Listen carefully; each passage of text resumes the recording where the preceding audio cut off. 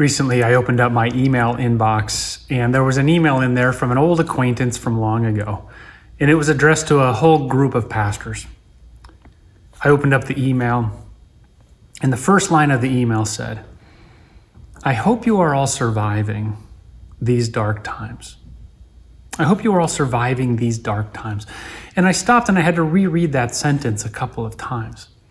It kind of stopped me in my tracks because I know why the author of the email wrote that, these dark times. There's a lot of darkness happening in our world right now. There's a lot of pain. There's a lot of suffering. These are dark times. But I also see a lot of light shining in the darkness. I had to reread the person's email because when I look back on the last several weeks of my own life, the last several weeks of world history, yes, I see darkness, but I see so much light. I see what it says right here in our scripture reading for today, John chapter 1, verse 5, where it says, "The light shines in the darkness, and the darkness has not overcome it." I see light shining in the darkness when I see people responding to all the turmoil with sacrificial generosity. I see light shining in the darkness when I see the church rising up to meet the needs of the most vulnerable in our society. I see the light shining in the darkness with more and more people hearing the truth of the gospel, the truth of God's love as they are downloading sermons and joining Bible studies and prayer calls in numbers like we've never seen before. Yes, these are dark times, but the light shines in the darkness, and the darkness has not overcome it. That's the good news.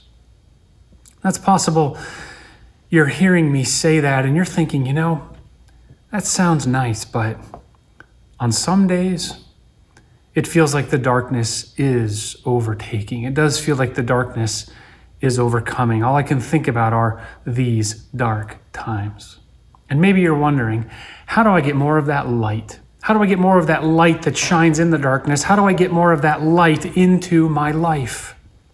Well, we're going to look at John chapter 1 this morning, and we're going to find the answer to that question. Not only is the light shining in the darkness like some kind of abstract idea, but also it's accessible to us, that we can begin reflecting that light that the darkness cannot overcome. So let's look at the text together. I'm going to read these first few verses. These first few verses are familiar to those of you who've been Christians for a long time. But if you're just tuning into all this stuff, just hear these words. Hear these words. John chapter 1, beginning with the first verse. "In the beginning was the Word, and the Word was with God, and the Word was God. He was in the beginning with God. All things were made through him, and without him was not anything made that was made. In him was life, and the life was the light of men." You see, these verses are talking about Jesus. He was the Word at the beginning of time. He spoke the universe into all existence. And it says right here in the fourth verse, "In him was life, and the life was the light of men." So this light shining in the darkness is not some abstract thing. No, it's a person. It's Jesus. Somehow in his life is the light. So how do we get more light in our lives? How do we reflect light in the darkness? We get more of the Christ life in us. We're beginning a new series here at Stanwich called Life of Christ, where we look at the biography of Jesus, the journey from birth to death to resurrection back to ascension, life of Christ. But it's not just a study of his biography like the biography of a person of history, but we also are going to be examining his life, asking that more and more of his life would enter into ours, that the life of Christ would become the Christ life to us, that we might have this life that John describes as the light of humanity, the light of men, the light of women, the light of us, the light that shines in the darkness that the darkness cannot overcome. The light is in his life, and his life can be in us. I'm thinking immediately of a great example of a person who lives the Christ life, who shines the light of Christ into a dark world. Maybe you saw this video online as I did last week. There was a woman It was her 94th birthday, and she was living in a nursing home, and there she sat out on the lawn at a picnic table, all alone, completely isolated on her birthday. And there was a worker over in the parking lot, a man who was working on the steam pipes or something. He was wearing an orange construction vest, and he learned about the woman on her birthday all alone. And he came over, and he sang happy birthday to her. I have a picture of it here on the screen. You can just see him singing over the hedges toward this isolated woman. And after he sang this beautiful song, he had an amazing voice. The woman who was filming him, who's the daughter of the 94-year-old, she turned the camera onto him and onto his smiling face, and she said, "What's your story?" And he said, quote, "Anytime we can use the grace of God to make somebody happy, that's what we're going to do. Anytime we can use the grace of God to make somebody happy, that's what we're going to do." And he went on to describe that he belongs to a church choir and he just loves to sing for God's glory. If you want to see the whole video, you can see it on my Twitter account today. I've pinned it to the top. It's a beautiful video. And it's an example of somebody who is shining the light of Christ into a dark world. This woman was isolated and all alone, and he shined light into her, and he understands the source of that light. It's grace. Anytime we can use the grace of God to make somebody happy, that's what we're going to do. He understands the source of this light from Christ, and it's grace. What is grace? Well, grace is what Jesus gives us. Grace is simply getting what we don't deserve. Grace is getting something positive when we deserve something negative. Grace is receiving a blessing when we deserve a curse. Grace is getting a reward when we really deserve punishment. And it is what God has given us in Christ. When Jesus died on the cross, he was taking what we deserve, which is punishment. And he was giving us what we deserve, blessing, eternal inheritance. His grace is what lights up our lives. When we receive that generosity, when we receive that forgiveness, we can then shine into the dark world. In fact, in John chapter 1, it speaks about this grace from Jesus. There's another verse, verse 16. It's not quite as famous as verse 5. The light shines in the darkness, and the darkness has not overcome it. But verse 16 is just as amazing. It's just as sweet and wonderful. I encourage you to memorize it. It's easy to memorize. John chapter 1, verse 16 speaks of this grace that we receive from God in Christ. And it says this: "For from his fullness we have all received grace upon grace." From his fullness, we have all received grace upon grace. When I hear that phrase, grace upon grace, I think of a waterfall. I think of a waterfall where water upon water is just cascading from the top of the falls, pouring out. God in Christ has given us grace upon grace, like a waterfall of it. I think of our trip to Niagara Falls last summer, where I went with my family. And it's my first time there. We did what most families do. We got in that boat that goes down to the bottom of the falls, and there was spray everywhere, and people were laughing and delighting in the waterfall. And after some time, I put my phone away in my pocket, stopped taking pictures of it all. And I just kind of opened up my eyes and gazed upon the thunderous beauty of the waterfall. If you've been there, you know it's awesome. There is so much water pouring out over the cliff beneath it. It's profound. It just reaches into your heart. And I think of that waterfall. I think of the Niagara Falls whenever I hear this phrase, grace upon grace. That God has so much grace, God has so much love, God has so much mercy, God has so much forgiveness. It's like the Niagara Falls. It's grace upon grace pouring into our lives.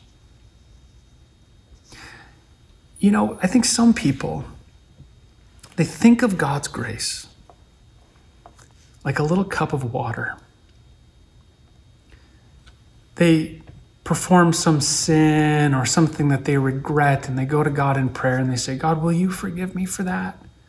And they hope that he'll dole out a little cup of water, maybe enough to cover the sin that they've just done. But what a lot of people don't understand is that God gives us grace upon grace. It says in his fullness, we receive grace upon grace. That word fullness, it could be translated as completeness. It's complete, it's full. It doesn't have an end to it. It's not like a cup of water. It's inexhaustible. Even the Niagara Falls someday could dry up if the river changes its course somehow over time. But God's grace is not like that. It's from his fullness, the fullness of Jesus. He's divine. He has no beginning and he has no end. He's inexhaustible. His grace is never ending. We can't run out of it. Every human being we will ever meet can run out of their grace. They can run out of their affections. They can run out of their compassion. They can run out of their forgiveness. Sometimes I feel that way. In my own household during quarantine, there's been times when I run out of patience for my kids. There's been times when I've run out of affection for my wife. There's been times when I've run out of compassion for my congregation. But Jesus' grace is inexhaustible. From his fullness, we receive grace upon grace. This is our story. This is the Christ life. When we understand that, we begin to shine the light of his love. We begin to forgive others more freely. We begin to have more compassion and more affection and more grace for people around us because it's coming from that inexhaustible source in Jesus Christ. It's like a power plant is on the side of the Niagara Falls, and all that water, all that grace is being poured into the power plant. And what does a power plant do? It lights up the world. It's a light that shines in the darkness, and the darkness cannot overcome it. This is the Christ life. This is how we shine the light of Christ into the world. In fact, it says in here that this is our story. This is our biography. This is the way our lives begin. It's the way our lives end. Look at the way that our lives begin. In verses 1-3, it talks about the beginning of all creation, the beginning of the universe that begins with the word of Christ, the good word, the grace of Christ. The universe begins in grace. But also our stories begin in grace. Verse 12 and 13. It says, to all who did receive him. Picture that waterfall now, that who receive him, who receive his grace, what he's poured out for us on the cross. For all who did receive him, who believed in his name, he gave the right to become children of God, who were born not of blood, nor of the will of the flesh, nor the will of man, but of God. This is our origin story. It begins in grace. We have been given the right to become children of God. We are born into a new family.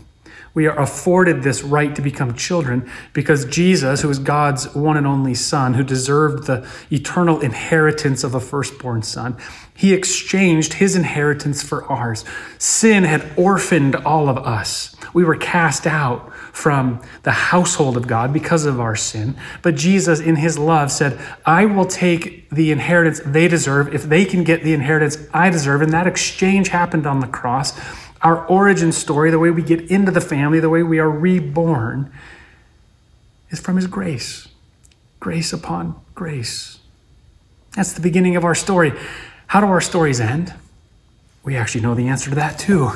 The way all our stories will end is written for us in the book of Revelation, which is about the end times, which sometimes seems so scary and so frightening, and we fear the end times because we think it's going to be full of terror and violence. But look at the grace of the end times. Look at the grace of the way this is all going to end.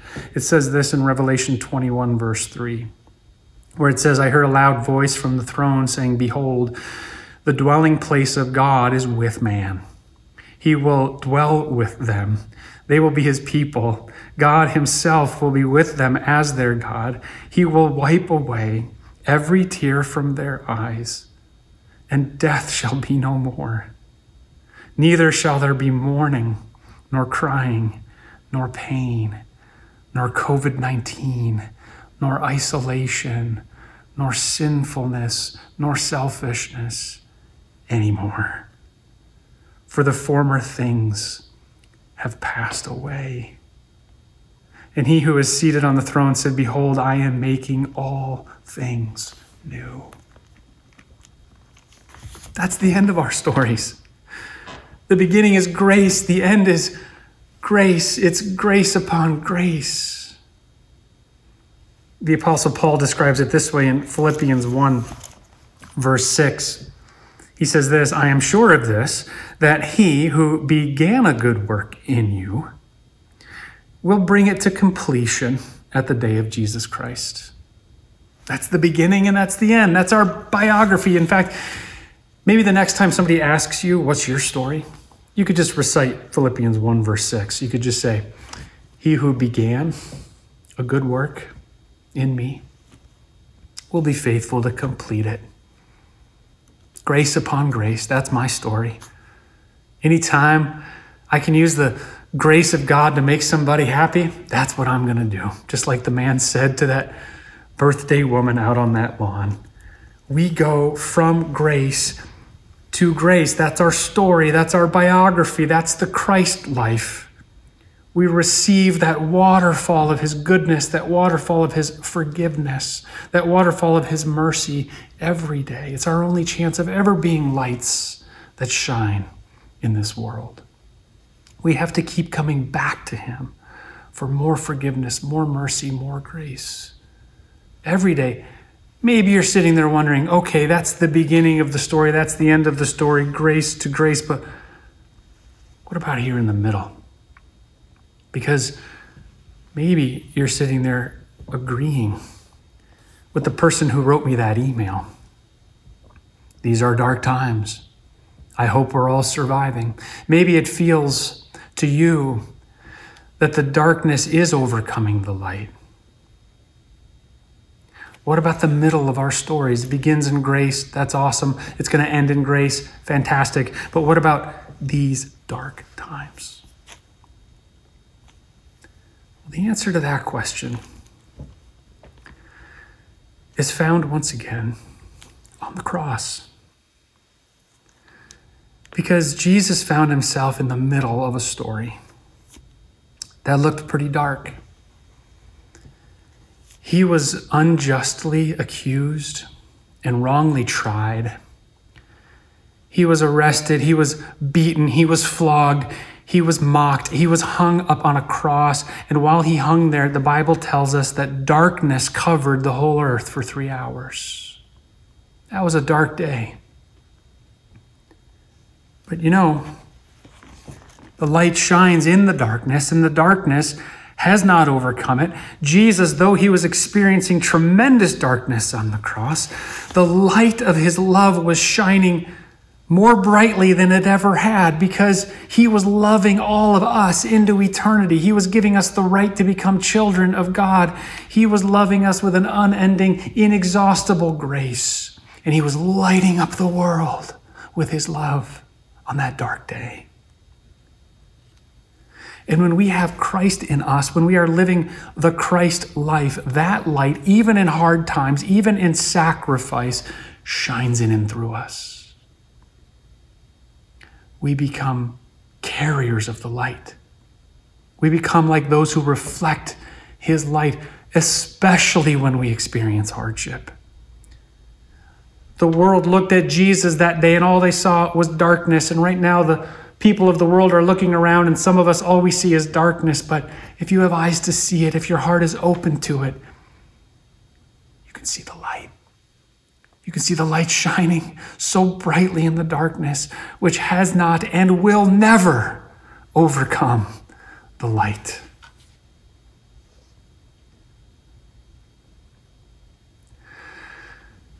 I'm just going to pray for us right now. Lord, we want to receive that light. I pray that if there's anybody watching this right now who has never stepped into the waterfall of your grace, grace upon grace, I pray that you would show us how to open our hearts, show us how to open our lives to receive your grace, your inexhaustible grace, the grace that never runs out. Lord, forgive us for all our sins. If there's somebody watching this right now who's tuning into this church stuff for the first time, who's never said, you know, what happened on the cross That should have happened to me because of all my sin. If there's anybody watching this right now, Holy Spirit, will you convict that person of their sin? But way more importantly, will you shine the light of your love right into their hearts? Remind them of your forgiveness. All is forgiven. All is forgiven. Lord, open our hearts to receive the waterfall of your grace. Those of us who have thought about these things and prayed this prayer 1,000 times, those of us who are doing it for the first time, we all need your waterfall. We all need your grace from your fullness. We need grace upon grace so that we can become people of the light, shining more brightly than this dark world. In Jesus' name, amen.